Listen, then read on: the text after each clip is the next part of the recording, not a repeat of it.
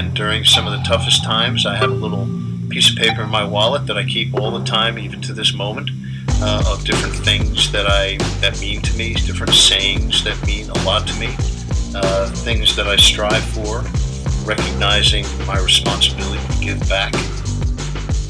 Reoccurring mantra I got into in college where I would just say, I'm going to break the mold.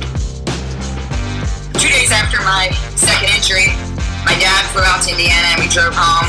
Went right up to my room, slept for a day, and then I woke up the next morning, I spray painted my wall, no quitting me.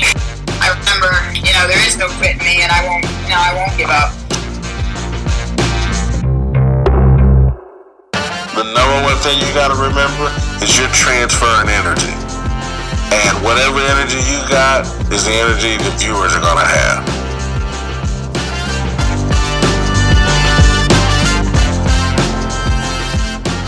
You are listening to Intentional Performers with Brian Levinson, where we talk with experts of craft about their journey and what they have intentionally done to be their best self. As we talk with them, the hope is that we uncover intentional gems that you can use in your life. Now, let's kick it over to Brian to introduce this week's guest.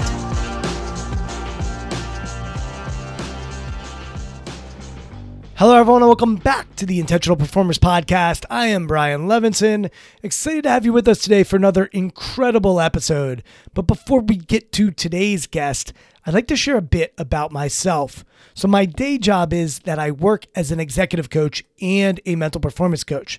And I founded a company called Strong Skills. And at Strong Skills, our team is on a mission to change how the world thinks about soft skills. See, we are facilitators and coaches, and we truly believe that labeling competencies like leadership, teamwork, and communication as soft devalues and minimizes the importance of these skills. And one of the strong skills that we teach is what we call Shift Your Mind. And the teachings come from my book, which came out in October of 2020. If you enjoyed today's conversation or any of our past guests, then know you're going to love the book. You can head over to Amazon or anywhere books are sold to purchase, and you can even listen to the audiobook via Audible. Thanks to all of you who have already purchased, and I've been truly overwhelmed by the response the book has gotten so far. Lastly, if you enjoyed today's conversation or any of our previous episodes, we'd love it if you went over to iTunes and wrote us a review. It really helps us expand our reach for the podcast. Thanks to all of you who have already done so, and let's continue to share these intentional performers with the world. Now to today's guest. Michelle Mace Curran led an impressive career as a fighter pilot during her 13 years in the United States Air Force. And we say her name is Mace because that's her call sign, and we actually will talk about that a bit today. So there's a little tease around call signs. And from 2019 to 2021, she flew as the only female pilot for the Air Force Thunderbirds, where she performed for millions across the country and internationally. I am one of those millions. I actually saw her perform in Annapolis, which is pretty cool. And they also did flyovers over a hospital where I live during the pandemic. So we talk about that in today's conversation. Michelle was only the second woman to fly as the lead solo in the Thunderbird demonstration since the team's creation in 1953. And that really started her on this path of a strong desire to inspire and empower others. She'll talk about seeing young girls and being around women and the impact that she would have on them when she took her helmet off and signed autographs. So that's going to come out in this conversation. And we talk about the mindset that she cultivated and needed as a pilot, the use of visualization as a tool and technique, the power of debriefs as a team. She'll talk about teamwork and also working as an individual pilot in today's conversation. And really, at the end of the day, she is trying to inspire others. She's certainly trying to help recruit for the military, which she feels gave a lot to her. And she is someone who I think you'll find to be humble, but also she doesn't mince words about what she cares about. We talk about the idea of being a badass and how that often gets labeled and attached to women who are doing incredible things. So this conversation is rich. It's interesting because before we even started recording, Michelle and I spoke a bunch before we hit the record button. And then afterwards, we went on and spoke for another hour. And so that gives you a sense of who she is, how curious she is, how much she likes to learn, and also how much she likes to share. She has an interesting perspective that I know we all can learn from. So here is the inspiring Michelle Mace Curran. Michelle, thanks for coming on the podcast. Where I thought we'd start is on this idea of transition and changing. You had what seemingly, I think most people in your world would say is a dream type job. Talk about what it's been like for you transitioning from, being in the cockpit and flying to being on stage and inspiring people and sharing your story and being a person that is focused on empowering others. Yeah, for sure. Well, thanks for having me, Brian. I'm glad we could make this work. And I love that question. When I made the pivot from active duty after 13 years and, flying the F-16 for most of that time, being a pilot for the Thunderbirds for the last 3 years, I didn't realize how many people on the outside were shocked by it until I started to get that feedback. It felt like definitely the right thing for me to do personally. And like you said, I was in what a lot of people look like as this dream job, right? An Air Force Thunderbird pilot. I think some people would put that next to like a little kid being like, I'm going to be Superman when I grow up, or an astronaut. Like, it's just one of those jobs where you're like, yeah, sure, not that many people get to experience it. But what I always want to emphasize is that it wasn't that I was unhappy being a fighter pilot, that I was being pushed away from the Air Force. It's that in that role, specifically as a Thunderbird, you're not just a fighter pilot. You're kind of the face of the military to the public. And a big part of what I got to do in that job was to inspire people. And some of those people wanted to be fighter pilots, but a lot didn't. But still, seeing the jets fly and then meeting the pilots one-on-one, for a lot of kids especially, and then with me being the only woman flying for the team during that time, the girls and the women I was really able to connect with.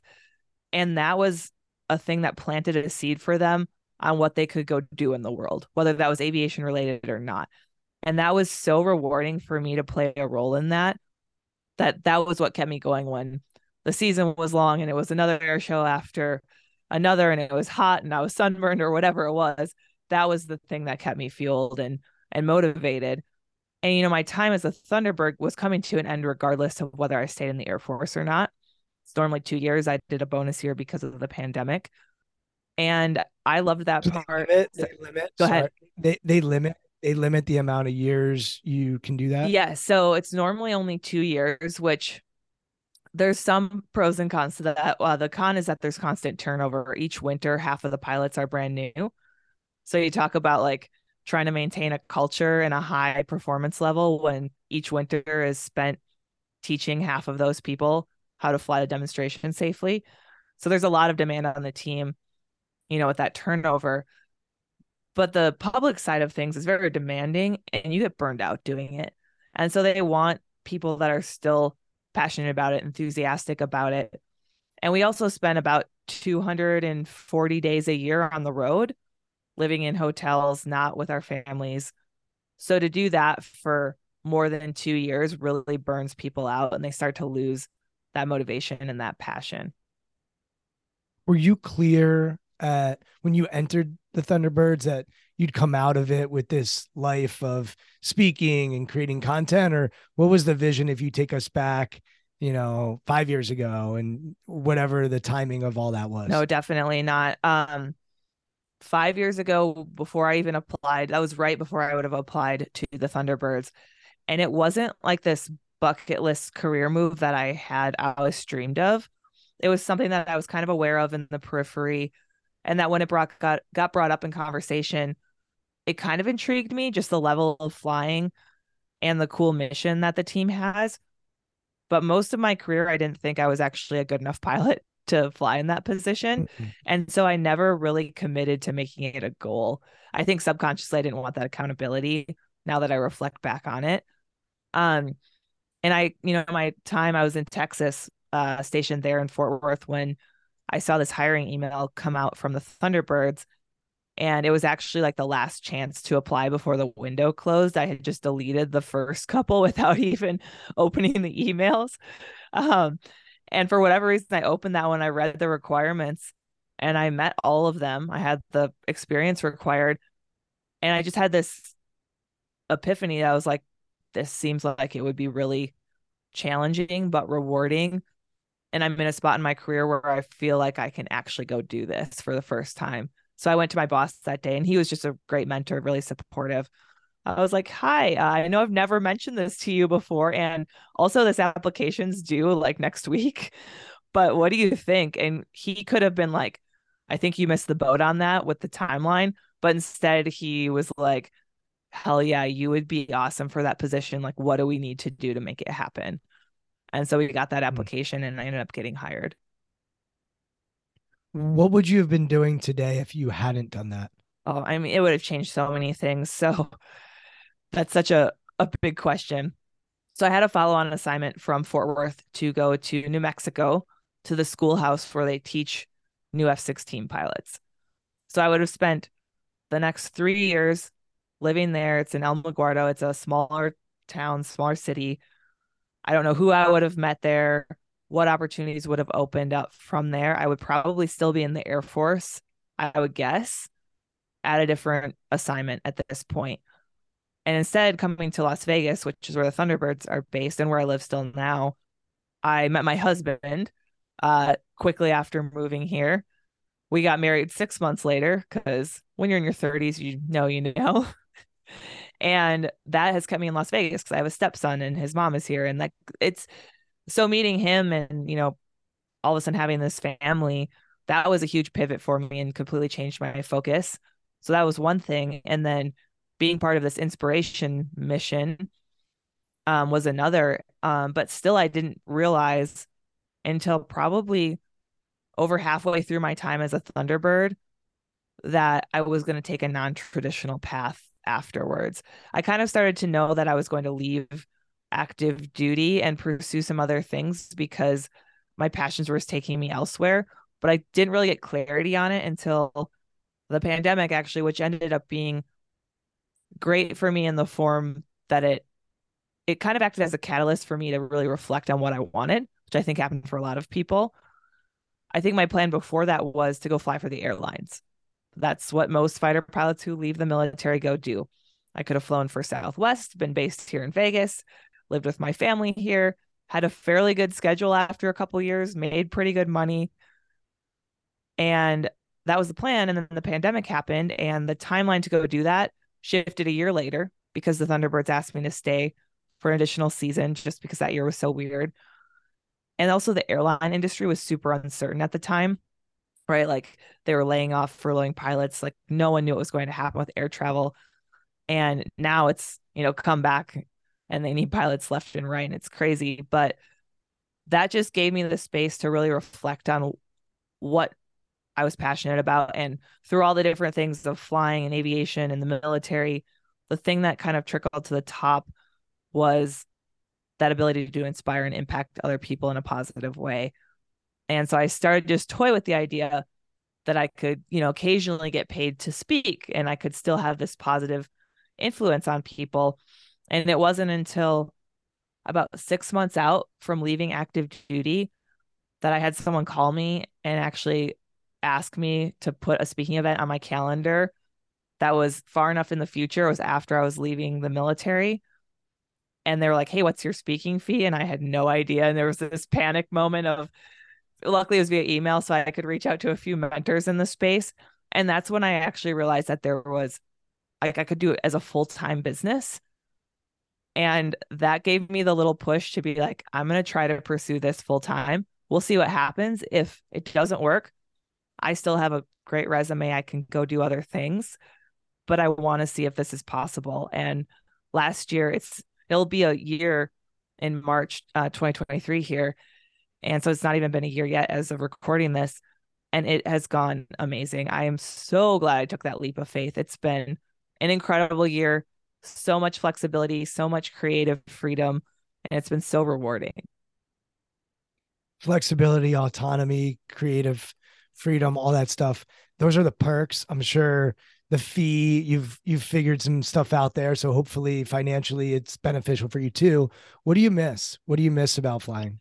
So I don't miss the flying that people think I would. I don't miss the flying upside down, the pulling lots of G's, going super fast. I miss the really unique perspective on the world that you get from a cockpit.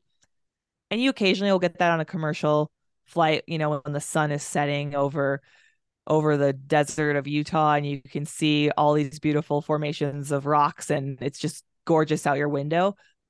But being in an F-16 where you're like hanging out in front of the wings and it's this bubble canopy where you just have, almost a 360-degree view, it's like nothing else. And I miss the moments of kind of serenity airborne where, you popped out of a thunderstorm where it was like dark and turbulent.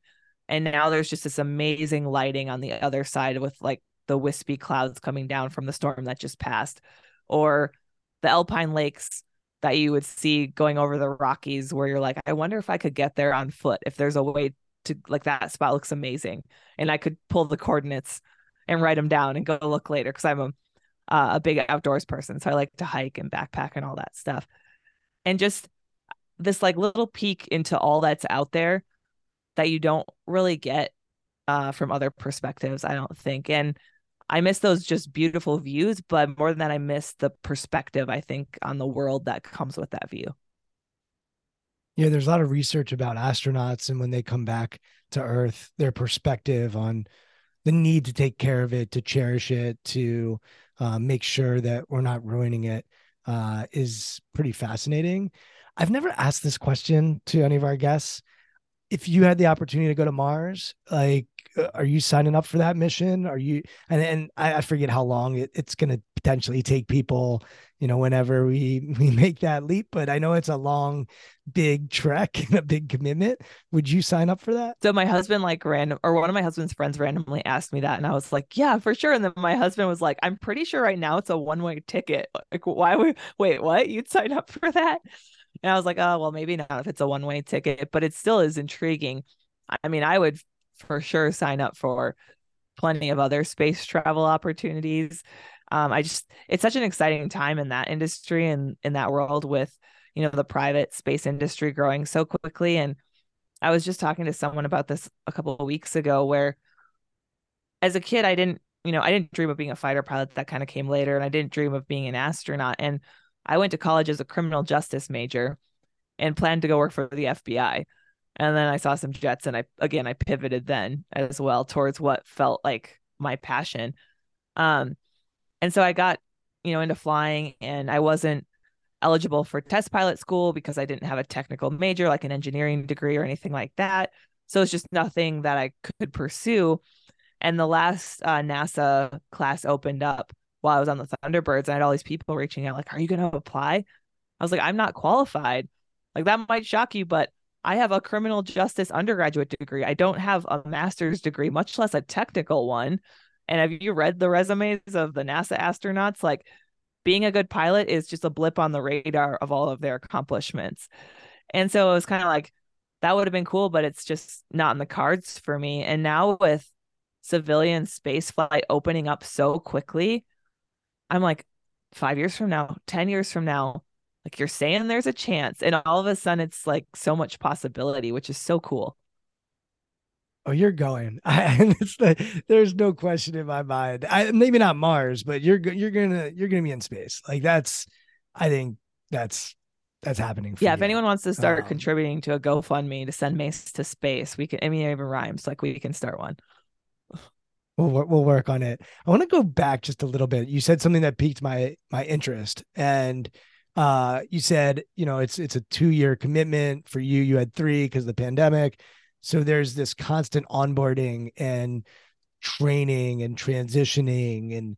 And what are some things that you think the Thunderbirds do well traditionally to get people up to speed, to get them on the same page, to get them collaborating? What worked in that training that might be applicable to businesses or other teams and organizations? For sure. So for anyone that's seen the Thunderbirds fly or has seen any of the videos from the cockpit that I've shared, the level of trust between the pilots is like no other. I mean, the jets fly as close as 18 inches apart.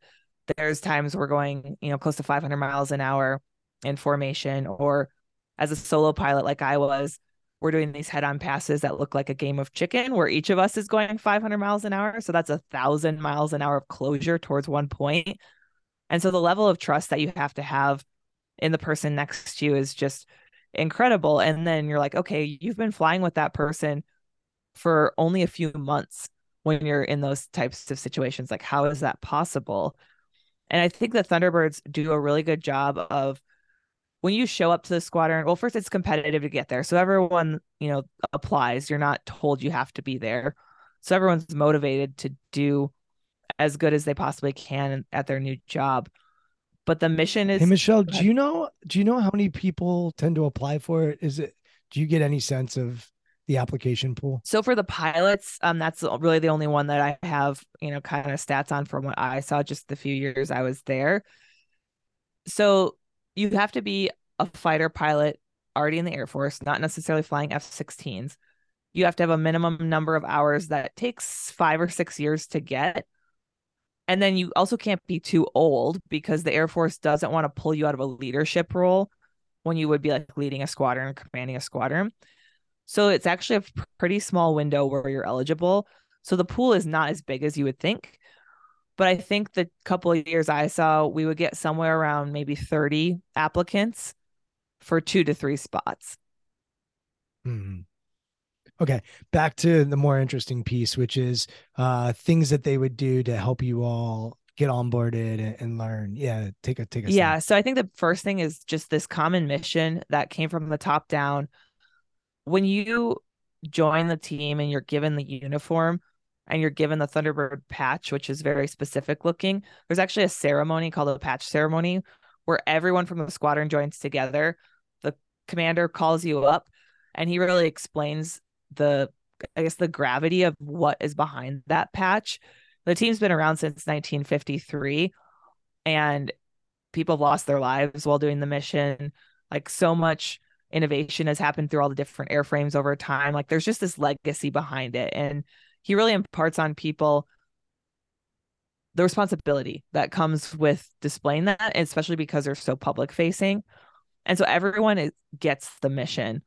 But then another part of it is there's really specific standards laid out.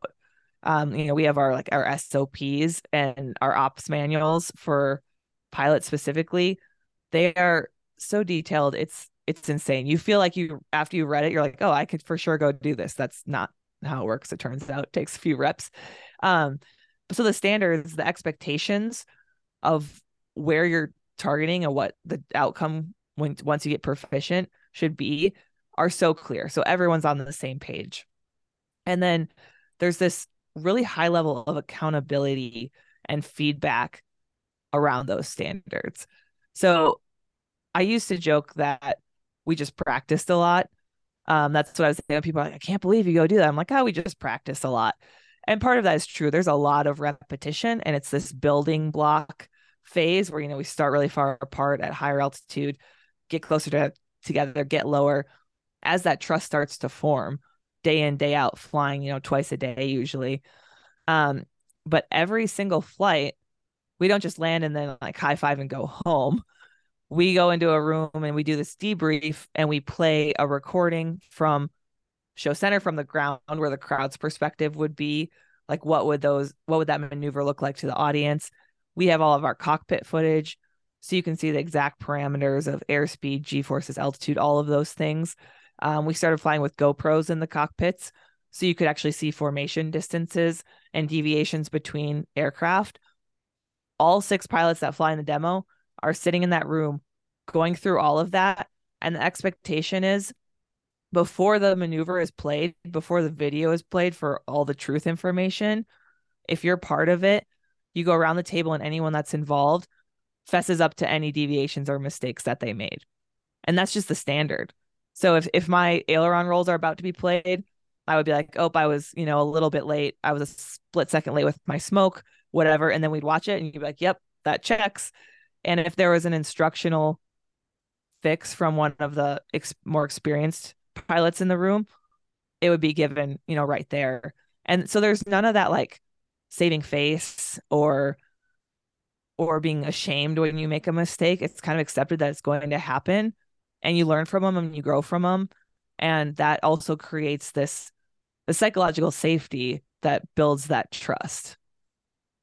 How often would you think you made a mistake, but then you'd watch the film and actually see, no, I actually was spot on there? Would that happen? Or most of the time you kind of knew when you screwed up and were right? Or were there times where you thought you screwed up and you actually looked at it, you're like, or your team said, actually, you did exactly what we need from you there? So I would say most of the time, if you made a mistake, you thought you made a mistake, you actually did. I think one of the surprising things that you learned over time, though, is that what you thought was a big mistake to the visual naked eye that wasn't zoomed in on a camera lens, the person standing on the ground, especially if they weren't another airshow pilot, you couldn't tell.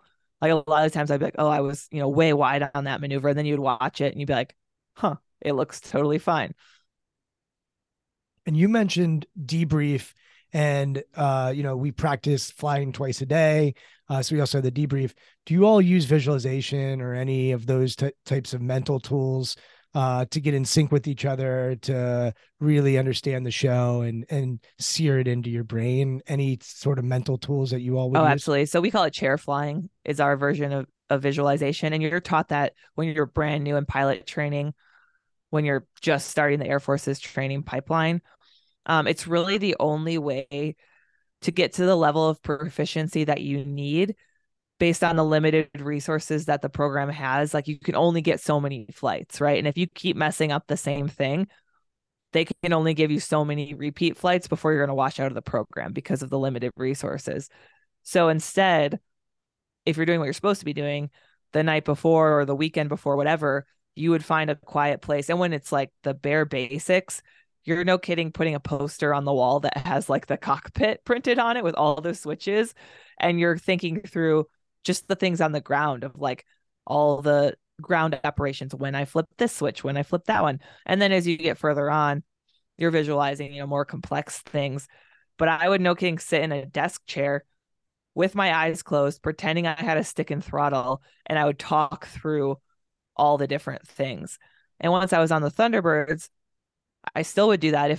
When you're really proficient and you've been flying a ton, you don't need to do that necessarily. But when you're new and you're learning, or when there's been a big gap and your skills get a little bit rusty, like over Christmas break or something, I would chair fly after we would brief the flight, because we would go through what the flight was for the day, the weather, anything weird that was going on, the expectations, the objectives, all of that beforehand. And then we would usually have like a 30-minute gap before we actually headed out to the airplanes. And people would kind of come up with their rituals that they did during that time. But a lot of times, if I felt like I needed it, I would sit at my desk and I would just think through every maneuver, and I would visualize myself out on the training range. Like, what am I going to see on the ground in that spot? And what should the timing be as I fly over that one rock that I can see from the cockpit? What am I going to hear from the other pilots on the radio? Like, when everything's going perfectly, what does this look like? What does it sound like? Where am I going to feel G's? All of that. And so every time you do that, it raises your experience level without actually having to go out and waste a flight making the mistakes. And I'm a big believer in that in general. And I do that kind of now with being a keynote speaker. If I have the chance to get up on the stage during like an AV check and actually visualize the audience there and think about when I'm going to move where, and when I walk on, how it's going to look, or even I'll just ask for photos in advance of the room. And it kind of takes away those first day jitters, because your brain is like, oh, I've been here, I've done this. Like, I already know how to do it. Yeah, there's some pretty cool research around that your brain doesn't know the difference between visualizing it and actually going through it. I want to go to that word perfectly. And I wrote a book, and in my book, I talk about perfect preparation and then adaptable performance. And I think the word perfect, a lot of people have been rejecting, like, hey, stay away from perfectionism.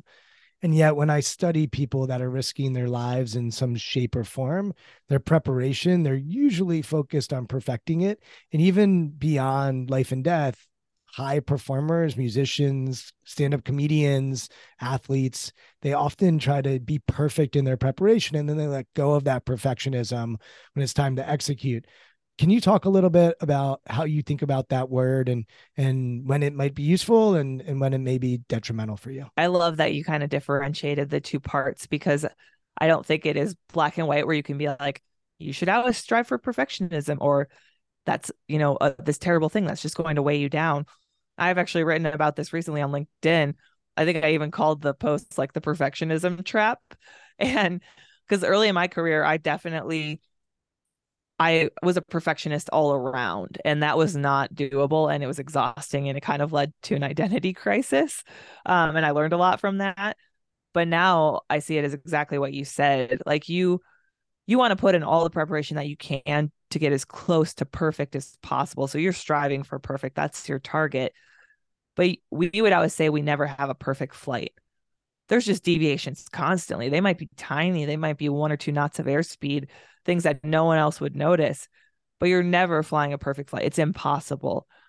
But I'm still going to strive for that, to be as ready to do that as possible. But then when I get there and I do make a deviation, I'm going to just accept it and keep going. I'm not going to dwell on that. We talk about compartmentalizing because things will go wrong in a flight, almost every flight. And they might be small and you're like you can easily let them, roll off your back. Or it could be something huge and you're like, oh my gosh, I cannot believe I just did that. I can't believe that just happened. Like I'm on a check ride. I'm getting evaluated. I don't know what's going to happen when we land. This is going to be bad. If you start to let that narrative go in your head, the rest of your flight's going to be a disaster. It's going to be a mess. So as you gain proficiency and you really get good at kind of the mindset, you're like, well, that happened. Nothing I can do about it now. And I used to actually visualize this little treasure chest where I would just open it up. I would shove the thing in there and close it and like kick it off the plank as it sank to the bottom of the ocean. And I was like, all right, what is the task at hand that I need to do now? Because dwelling on that is not helping the situation and I can't change it. So we'll deal with it after the fact. And I actually told my stepson, he plays Little League and he's a pitcher, and he's gotten a lot better. But at first he would get really stressed out. That's a very high pressure position on the team. And he was only 9 years old. And so he didn't really have the emotional capacity to just keep it together. And so we would talk about the little treasure chest. And, like when you throw a bad pitch, you can't undo it. Like getting wrapped around the axle about that does not help you. So like, let's put it in the treasure chest, send it off the plank, and we could talk about it after the game. And he really loved that. I started talking about SpongeBob when I was telling him about it, but and it worked. Like I would look at him when he would have a few bad pitches and I could see it start to snowball. And I would just give him this, like, put my hands down, like calm. And he would like nod and it would be okay. And so that's just a child using that. And so I think it's valuable for adults, even in less high performance situations than, flying a fighter jet. You mentioned him as a pitcher, and when I think about you, you had these solos that you were doing by yourself, and then there's other times where I believe you're part of like the diamond and flying as a unit. Mm-hmm. And I've worked with a lot of athletes over the years, and I'm always interested when I talk to the golfers or the tennis players or the runners or the swimmers or the wrestlers, the individual athletes, they would always talk about, they love that they can control their own destiny and that they actually felt as though their performance, good, bad, or ugly, was on them. And then I would talk to these team athletes, basketball, soccer, lacrosse, hockey. Baseball is a little different because it's kind of an individual sport within a team sport, but they would talk about how they loved that it wasn't all on them and that they could make other people better and they could pass the ball and the team could do it. For you, were you more drawn to a solo experience or being part of a team? How did you, what resonated with you when you were performing? Well, that's tough. I would say both, but I think I'm kind of introverted and I was super shy as a kid, but I kind of naturally gravitate towards the individual sports. Like I like running. I've run some marathons. I I guess rock climbing is not a good example because someone's holding the rope and you really need that person. But I just, not your traditional team sports. But I think both were really rewarding on the Thunderbirds because there were those moments where you would nail a solo maneuver that you've been kind of fighting with for a long time. And, you felt that pride and you're like, yes, I finally got it. But I think it was more rewarding when it was a delta, which is all 6 jets together, when it was like a delta maneuver that the whole team had been struggling with for different reasons. And all of a sudden you just stuck it as a whole formation, coming back and landing and being like, oh, we nailed that today. That was a lot more fun to celebrate than me just having my own little party about my one maneuver I did. So I think, further into my career and into the Thunderbirds, the team stuff was more rewarding, even though I loved being a solo pilot because no one wants to fly looking to one side for 40 minutes. And so I got to do that for, a few minutes here and there. And then I got to split off and do my own thing and look forward, which was really nice. So I don't think it's, one or the other. They both have their value, and I can see why both of the kind of 2 categories you gave as examples say what they do. As I'm having this conversation, I've been fortunate. I lived in San Francisco in the Bay Area, so they had Fleet Week, they'd call it, and we'd see all these air shows, and it was always amazing. And then I live in Maryland, so in Annapolis, they put on amazing shows as well. And so I'm thinking about it, I'm like, oh, I probably saw you fly in Annapolis, which is really, really cool. And I was on a boat watching you fly. I might even have video of you flying.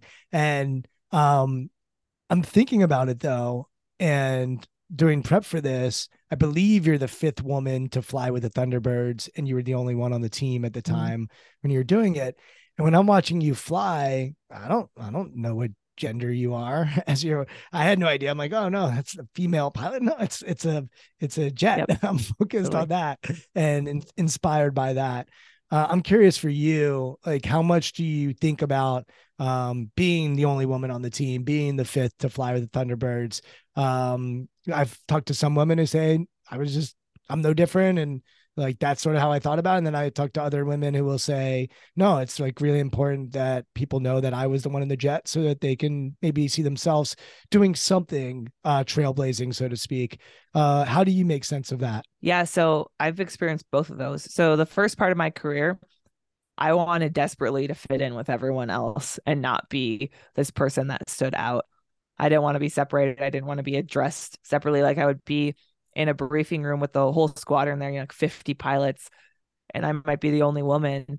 And whoever's presenting would stand up and be like, all right, gentlemen. And then they would realize, they would like make eye contact with me and they'd be like, and Mace, which is my call sign. I was like, dude, just go with it. Like, I mean, ideally you use something that works for all genders, but I'm not over here like holding a grudge against you. I would rather you didn't call me out individually. So I just wanted to, have the same respect as everyone else, and the aircraft could care less about your gender. The enemy could care less about your gender. But going to the Thunderbirds, it's just really unique because that team's mission the whole mission is recruit, retain, and inspire. And when you come to the recruit and to the inspire, I could connect with 50% of the population better than the other 5 pilots in the demonstration. And we would see it all the time. And, the crowd might not know who's flying what jet, but when we landed and we took our helmets off and we, walked up to the crowd line to do autographs and meet and greets, they for sure would know I had a braid that was hanging out. And I cannot tell you how. Could you see it? Could you see like the reaction to that? Like, would you be attuned to that and notice men, women, daughters? Like, was that something that you could feel when you'd interact with people? Oh, for sure. Yeah, it was super apparent. So we would kind of spread out along the fence where the crowd was to sign autographs after a show, and people would line up in front of each pilot. And I would be like furiously signing autographs and taking pictures and talking to people. And all this time I'd be like, man, I feel like I've been doing this forever. And then I would look up and I would look left and right, and all the other pilots would just be standing there because they were done with everyone who wanted to come see them. And I have like 50 people in my line still. I'm just like, well, this is interesting. And there were some times when I was like, oh, like I just don't want that extra attention. I just need a break. It can be exhausting, but most of the time there would be the really quality interactions among like kind of all the chaos where, I could really feel the connection with one little girl, and her mom would drag her up and be like, look, she just flew in that jet that you saw. And I could see this like light bulb turn on in her eyes. And it was so freaking cool to be part of that. And then I would have, older girls or young women on social media, especially because I started posting these GoPro videos from the cockpit, and they kind of evolved over time as I learned what people liked and I became a better video editor. And I was just doing that on the side outside of work, kind of as a hobby, because I always enjoyed being creative. And there's not always a ton of space in the military for creativity. And so that kind of gave me a way to do it. And I started to gain like this traction on Instagram and this fairly big following. People love these cockpit videos. And the kind of the viewpoint I defaulted to was this camera that was mounted on the side of the canopy behind my head. So you could see my braid sticking out of my helmet during all these maneuvers. So I'd be I'd be flying inverted and the braid would be hanging upside down from the helmet, or I'd be doing this roll and the braid would be swinging with each point of the roll. And someone started a ponytails in cockpits hashtag, and it just started to get a lot of traction. And so I would get all these DMs from, girls in high school or early 20s or whatever, asking for advice, sharing their stories, sharing how inspiring it was. And just with social media growing like it has, they had a direct line to me. And it was really cool because I could tell the ones that I could really impact, and I would take the time to write back. And being on the team for 3 years, some of them started to circle back towards the end and tell me like what they had gone on to do because they had embraced the advice I had given them, or whatever it was. And it was just so rewarding to be part of that, even just a small planter of a seed for someone. And so I got to do it on that platform and then in person as well. And I realized that it was an asset at that point. Having gender diversity on the team 100% was making the Thunderbirds better able to do their overall mission. It's interesting. I just started writing, like, what are the qualities of leadership? And I think we often think of leadership in the wrong way. We think of an alpha. We think of someone that sticks their chest out and, like makes themselves large. One of the things I wrote down was knowing when to fit in and when to stick out. Yep. And I think it's both of those, right? Like knowing, hey, this calls for me to fit in and be one of the guys, so to speak. And this actually calls for me to stick out. And as much as I'm shy and introverted, I need to put myself out there because there's something bigger than me at play here. And it's calling for me to stick out. Any thoughts on fitting in and sticking out and any more insight there? Yeah, I think that's super wise to identify that, because that can be something that's hard to identify. And a lot of people, I think, struggle with, because there's some risk that comes with sticking out. You're putting yourselves out there, opening yourselves up to judgment and failure and all the things. And for me personally, I shied away from that early in my career, and I just wanted to fly under the radar, no pun intended, as much as possible. But then it was still uncomfortable for me to put myself out there just based on my personality further in my career. But having those interactions was just immediate feedback of like how impactful it was. And so that outweighed that discomfort. But I think in any, organization, to really be successful, you have to be able to transition between those two roles. And I think there's a lot of parallels there with transitioning between when you need to just be a follower versus when you need to be a leader. And I think in the air show, I was a lead solo. So you put lead in front of my name, people are like, oh, you're in charge of the whole six ship. And I'm like, no, that's not how it works. Just myself and the other solo, I'm the decision maker for our little element of two jets, like timing, radio calls, all of that kind of stuff. And so I have to be very assertive and decisive. Things are happening fast, right? So I need to be on my game for that. But then when we would all join back up in formation, into that delta, all 6 jets, we would fly. I've shared a video of this on LinkedIn where I'm looking right during an entire loop. So I don't look forward once to check where the ground is, airspeed, any of that stuff. I am just solely looking at the jet I'm flying next to. And that jet is looking, or that pilot in that aircraft is looking to his right the entire time, not checking anything forward either. And we're on the left side of the formation. The 2 FAR aircraft on the right side of the formation, both those pilots are only looking left. And the only person that has the full big picture of all of the parameters of this maneuver, including where the ground is while we go upside down in a loop and then point at it at over 400 miles an hour, is Thunderbird 1, who's leading the formation. So I kind of imagine that as like the CEO of a company who has this vision. And in our case, we're tucking into formation and trusting him with our lives. And then when we're not in formation and we're in these other roles and we're in charge of our own little, sections or elements or flights, we are fully empowered to make the decisions we need to be able to make. And we have the confidence to do that. And I just think there's such a cool parallel there with that transition in the air show and in teams in general. Do you have any idea of what builds that trust and what takes away that trust? What gets in the way of that trust? I mean, a little bit is the stuff I mentioned earlier about just clear expectations and accountability. But I think we were able to do that in a way where people felt, safe to grow and make mistakes, which I think when I say that, people are always like, you can't make mistakes. You're like, making a mistake is hitting another airplane or running a jet into the ground. I'm like, well, of course, those are kind of unforgivable mistakes. What I'm talking about is like the little deviations that everyone makes. And really this culture that fosters confidence, but nips arrogance in the bud as soon as it starts to pop up. And giving that immediate feedback and that immediate correction when someone starts to skirt down that road they can easily be corrected back and everything could continue. Where if you kind of just let it go and you're like, I don't want to have that awkward conversation. I don't want to give that negative feedback. Like, it's not that big of a deal. Well, now months from now, it is a big deal. And that trust has really degraded. That teamwork has degraded. And now those roles get fuzzy and it can cause a lot of drama. And so I think being proactive with fixing stuff as it starts to stray away from the expectations is key. As you're describing it, it's like, all right, we're playing a game of chicken in the air. We're doing loops. Like, a lot of people would probably say, oh, Michelle's fearless.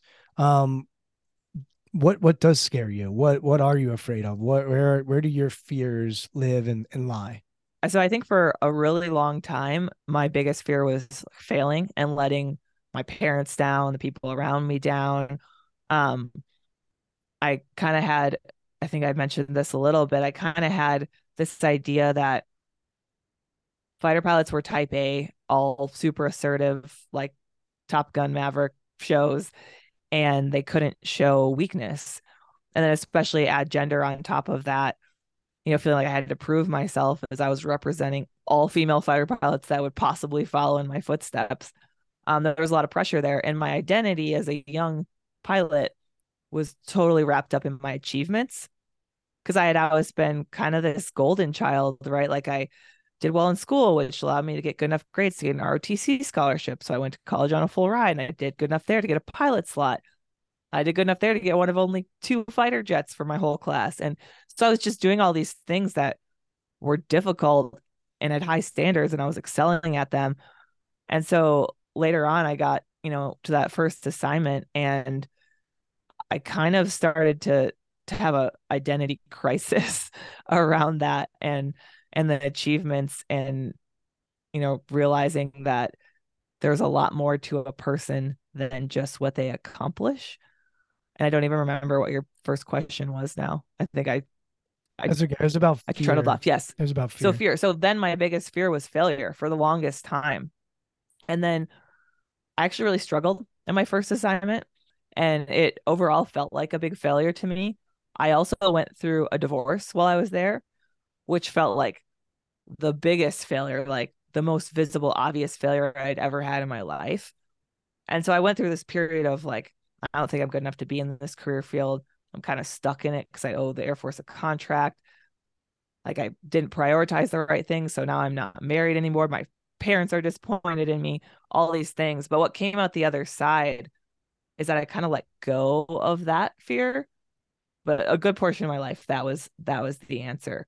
I think now my fear would be that I didn't really pursue my potential, that I kind of just sat back and took the easy route out and didn't go experience some amazing, fulfilling thing that I could have. So now I'm kind of always hunting for new opportunities. Not like I grass is always greener type thing, but like always being curious and open to these things that pop up, whether they're what I expected or not. And it's been super fun to do that and super fulfilling. And it's led to all these things I never imagined.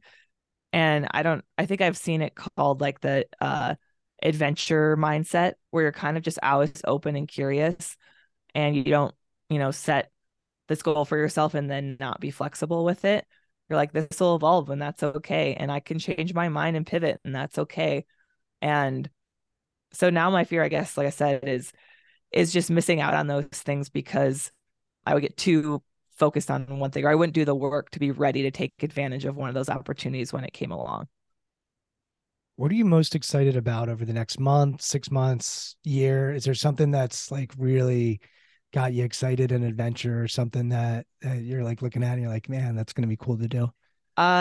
So the speaking stuff is still really exciting to me. Every time I get a new inquiry, and I'm like, oh, I would love to go speak to that audience or that company, that gets me excited. But I have a children's book coming out in June, and that's really been a passion project. That in 2019, I was at the Smithsonian Air and Space Museum as a Thunderbird. We were doing a meet and greet there, and I went to their gift shop, which is super cool, all kinds of aviation and space stuff.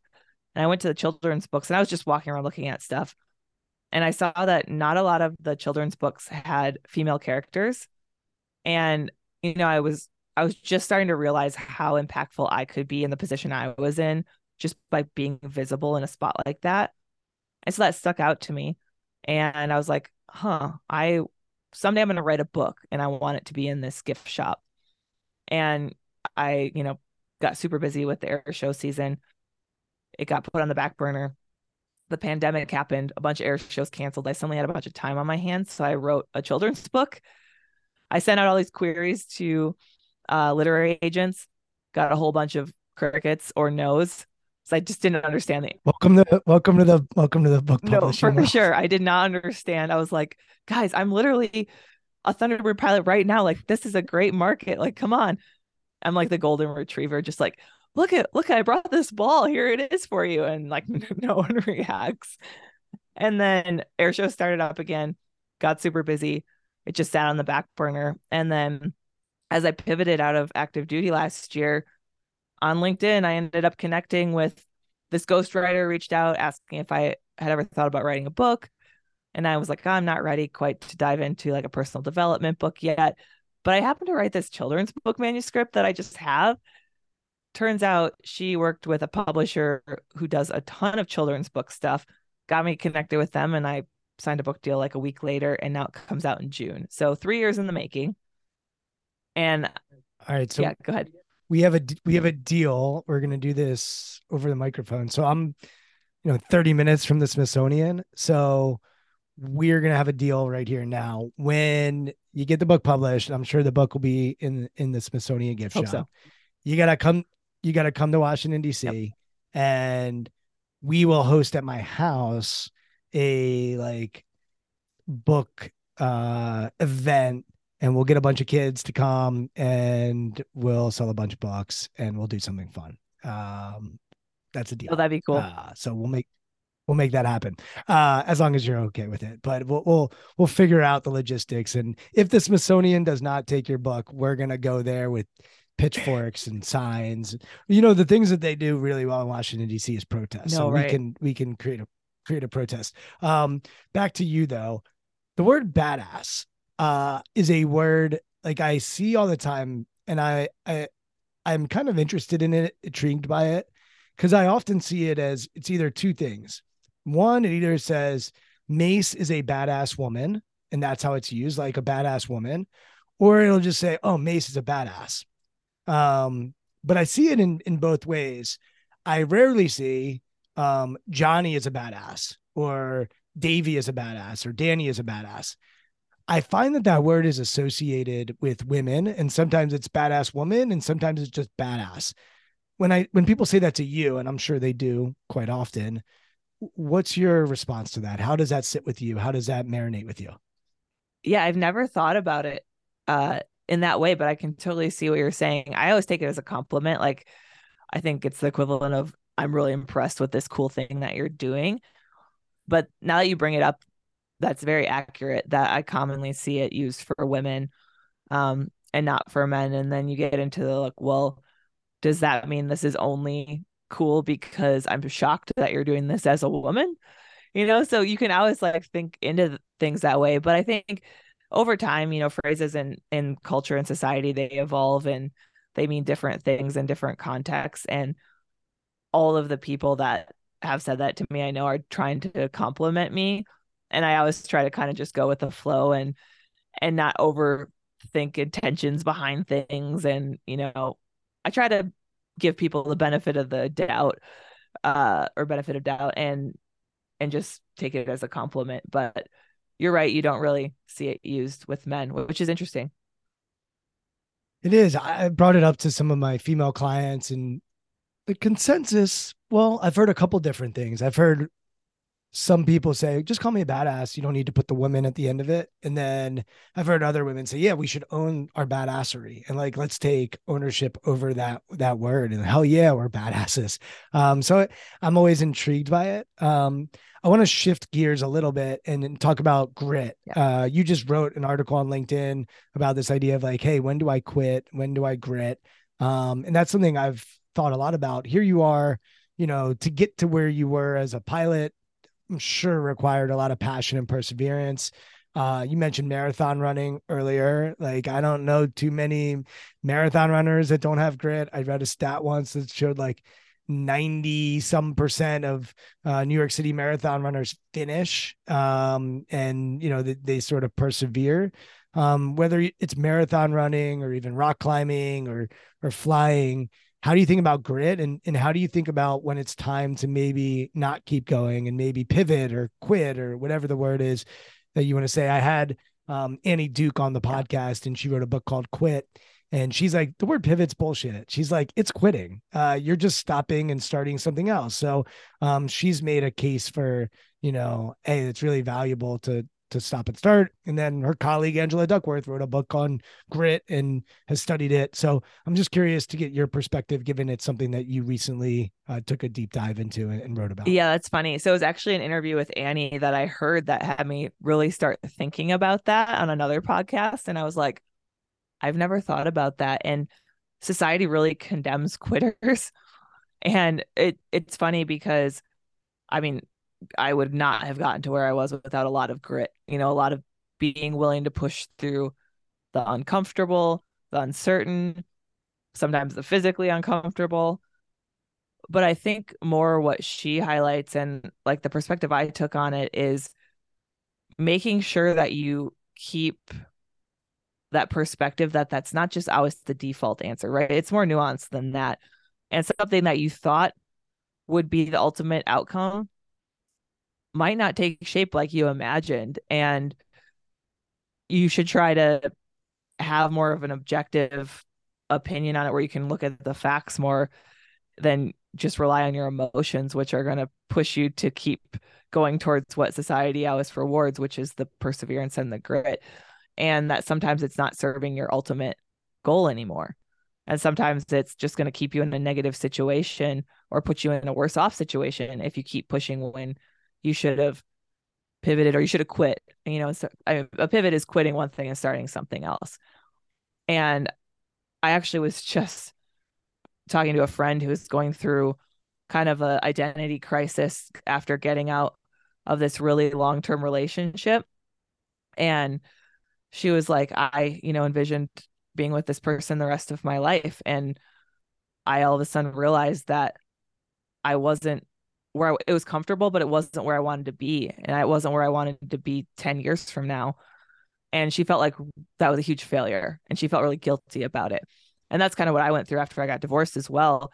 But hindsight has shown me that quitting that opened up space for all of these other amazing things that ended up being, much more fulfilling and much more of a better fit that would have never been options had I not quit. And I just did that with the Air Force, right? Like I was in a career field, like we said, that most people put on a pedestal. And I walked away from it at what looks like to an outsider, the pinnacle of success, a high point in my career. I've had people be like, you should have stayed in. You would have become a general. Like that's not how that works. But like all of these things, like you would have had any assignment you could have possibly wanted in the military after that. That's also not how that works. But it pissed people off that I left when I did. And I had like this one specific, I don't like to give trolls on the internet platforms, but I had this one specific person who I talked about, I think, pivoting to my new career and how I did that and just some lessons I learned from it. And I got this response that I'm not interested in the opinion of a quitter. And it felt like just this huge attack, like such a personal insult. And he went on and on about like the Air Force wasted money on you. They spent millions of dollars to train you and you quit and walked away like 7 years early. So 7 years from hitting 20, all this stuff like that would have been better served with someone who stuck it out. All this stuff. He just like went on a full attack. So clearly that person has something going on in their life. But my initial reaction was like, ow, that hurt my feelings. Like, why was that such a painful insult from some faceless person I don't even know? And I felt like being called a quitter was just like so terrible. And I took it really personally. And now that I have some separation from that, I'm like, I did quit that because I was going on to something better for me.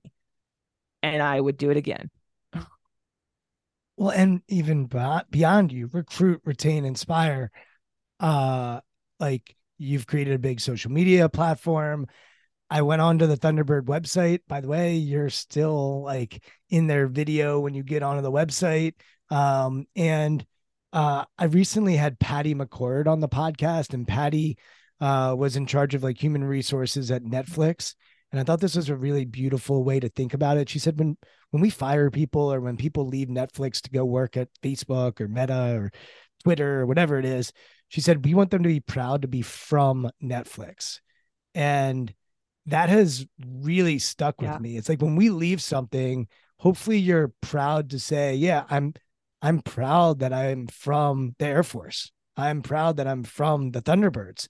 And if we approach it that way, we become a salesperson for that organization. And it doesn't mean we don't love that organization. We should be proud that we're from there. I see this with athletes who come from challenging environments and where they grow up, and they're still proud to be from that place, even though they don't necessarily want to live in that place anymore. They're still proud to be from there. And for a lot of people, they should be from there and they should live there, or they should stay in the Air Force.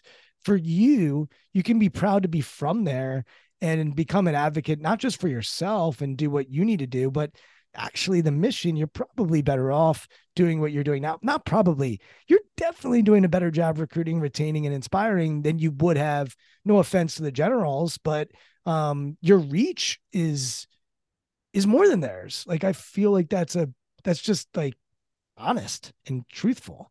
So that's my perspective. I don't know if you have any perspective. Oh, I appreciate you saying that, because I do think that, I speak highly of my time in the military and all the things that it's taught me and all the opportunities that it's given me.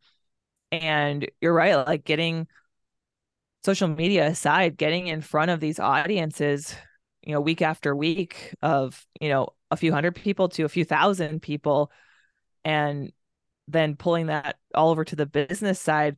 And then the children's book, I am 100% still recruiting for the military, just not. And you know what is interesting about it is that when you take military recruiting in general, it can feel almost like this transactional thing for people sometimes, where it's like, come join the military, come join the Navy, come join the Air Force.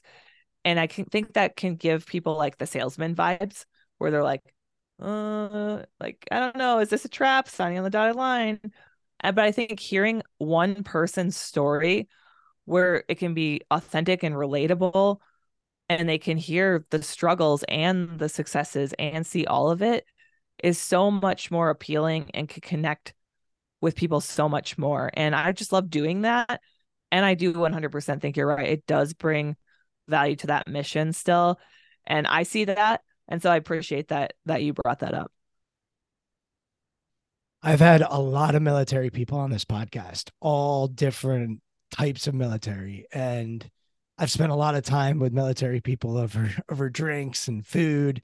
And I do not come from a military family, and I wouldn't say a lot of my friends are military, but I have a podcast where I try to find interesting, inspiring people. Like, military's got a lot of them. For sure. And where, like, the phrase "thank you for your service," a lot of them sort of push back on that when I have conversations with them. And part of the reasoning, I believe, if I've listened correctly, is that they feel like they got a ton out of it.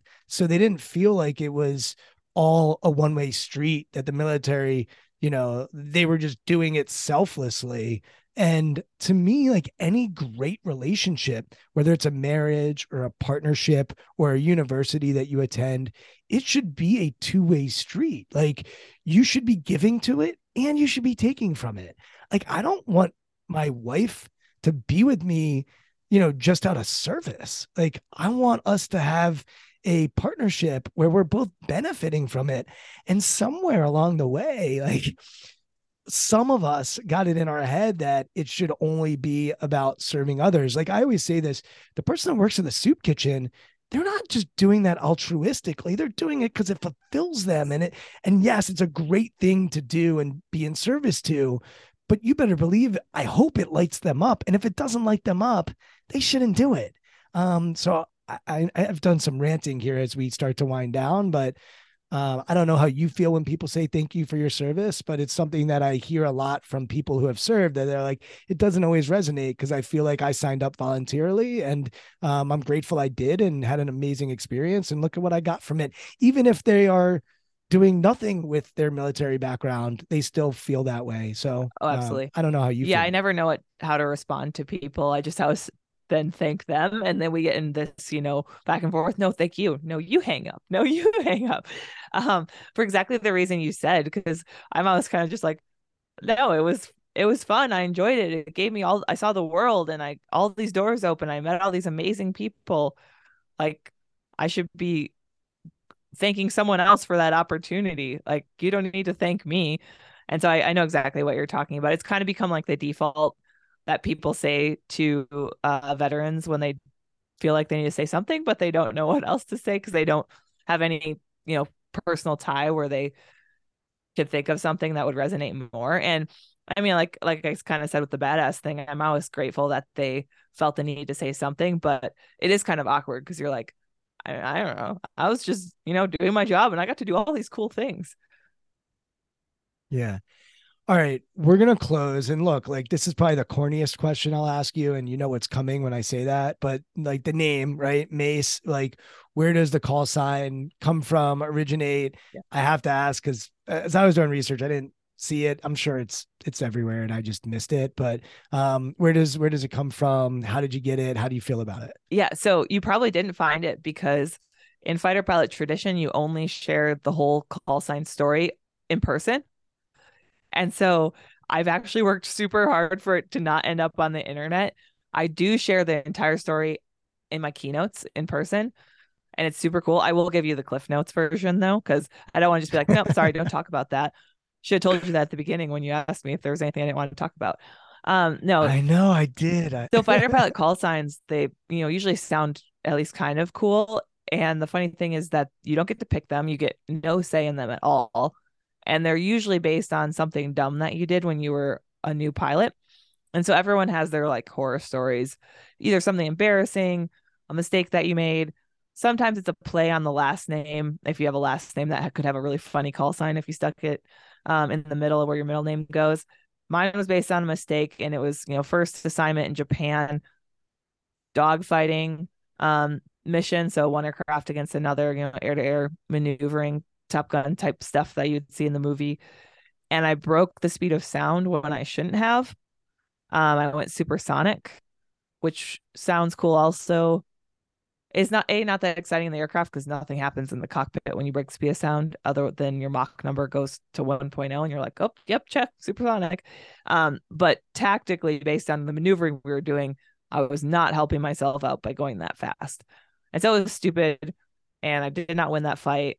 And so they named me Mace after that. And it's an acronym, but I won't tell you exactly what it stands for unless you come see me speak somewhere. Well, when we have Michelle over my house to talk about the book, we're all gonna get to hear exactly what MACE stands for. Sure. So that is the teaser for those that are in the Washington, D.C. area. That when the book comes out, we're either gonna do it at the Smithsonian or my house. We're gonna do something. Look, the book is called Upside Down Dreams. Excited to get that in June. And if people want to follow you on social media, I know you're on LinkedIn, Instagram. Where can they do that, and where can they find out what you're up to? Yeah, for sure. So I'm all over the internet. So Instagram is just at Mace Kern with a little underscore between the call sign and the last name. There's a lot of more casual life stuff there. This new puppy that we have, that's a big pain in my ass and super cute though. Fitness stuff, cockpit videos. There's a ton of flying videos on Instagram. So that's kind of that venue. And then LinkedIn, I'm Michelle Mace in quotes Kern. And I do post there like 5 times a week generally. And that's where I take all the stuff, the lessons learned from my career, things that I really hope other people can learn from and use. And it's been really fun to do that. And it seems like it's resonating really well. So that's kind of the more business, personal development focused stuff. And I do have a website, macekern.com, and you can inquire about speaking stuff through that. But also on LinkedIn, it's been really cool. The majority of my speaking business comes through DMs on LinkedIn. People just reach out directly and work for whatever company that's looking for a speaker. And a couple months later, I'm meeting them in person in front of the crowd. And so it's been really cool to connect it that way with people. Well, I'll tell you, her LinkedIn content is amazing. I have no idea how I found you other than on LinkedIn. Yep. And someone probably shared something that you wrote or somewhere along the lines. I've been interested in the Thunderbirds, the Blue Angels. I've seen y'all live probably 5 or 6 times. To me, it's one of the most inspiring days of my year, especially in Annapolis, where we can be on a boat and just watch. I mean, it's amazing. Yeah. Shout out to Tim Ogden, who served in the Marines, and he hosts every year. So this is now, he has to host me again relatively soon when when those flights happen. If I shout him out on the podcast, Tim, I better get that invite this year. But it is. I mean, for those that haven't seen them perform, I think we all should be experiencing awe and inspiration, and it's certainly an awe-inspiring experience. I also saw y'all fly. I live near a hospital outside Washington, D.C. So during the pandemic, like these flybys, everyone would get in their cars to try to figure out where exactly it was going to be. So it's a fun adventure and honestly, like a much needed break from the madness of raising kids during a pandemic. So thank you for that as well, because I know you were flying during that time. But I highly recommend people follow Michelle on LinkedIn. Her content is amazing. She's a heck of a writer. So I'm sure the children's book's going to be spectacular. And then she sort of teased at some point there might be another book down the line that might be geared for the people that are listening to this podcast. I'm sure that will be spectacular because her content is just really, really good. I'm on LinkedIn as well at Brian Levinson. And then Twitter is the other place that I like to play at Brian Levinson. And you can listen to all of these conversations at strongskills.co/podcast. Mace, Michelle, really, really enjoyed this. Thanks for the time. I know you're busy, and hopefully we get to meet each other when the book comes out and you are in Washington, D.C. to celebrate it. So looking forward to meeting you in person. Oh, thank you. I have seen some of the guests that you've had on the show, and I'm honored to be among those names. And I really liked the questions we had some that I haven't answered before, which I feel like I've done a lot of podcasts and that's hard to get to. So I liked the deep dives. No one's ever asked me about badass. So now I'm going to start thinking about that. But thanks so much for having me and all your kind words. I really enjoyed it and I appreciate it. Thank you for listening to Intentional Performers with Brian Levinson. here is this week's episode gem. Things will go wrong in a flight, almost every flight. And they might be small and you can easily let them, roll off your back. Or it could be something huge and you're like, oh my gosh, I cannot believe I just did that. I can't believe that just happened. Like I'm on a check ride. I'm getting evaluated. I don't know what's going to happen when we land. This is going to be bad. If you start to let that narrative go in your head, the rest of your flight's going to be a disaster. It's going to be a mess. So as you gain proficiency and you really get good at kind of the mindset, you're like, well, that happened. Nothing I can do about it now. And I used to actually visualize this little treasure chest where I would just open it up. I would shove the thing in there and close it and like kick it off the plank as it sank to the bottom of the ocean. And I was like, all right, what is the task at hand that I need to do now? Because dwelling on that is not helping the situation and I can't change it. So we'll deal with it after the fact.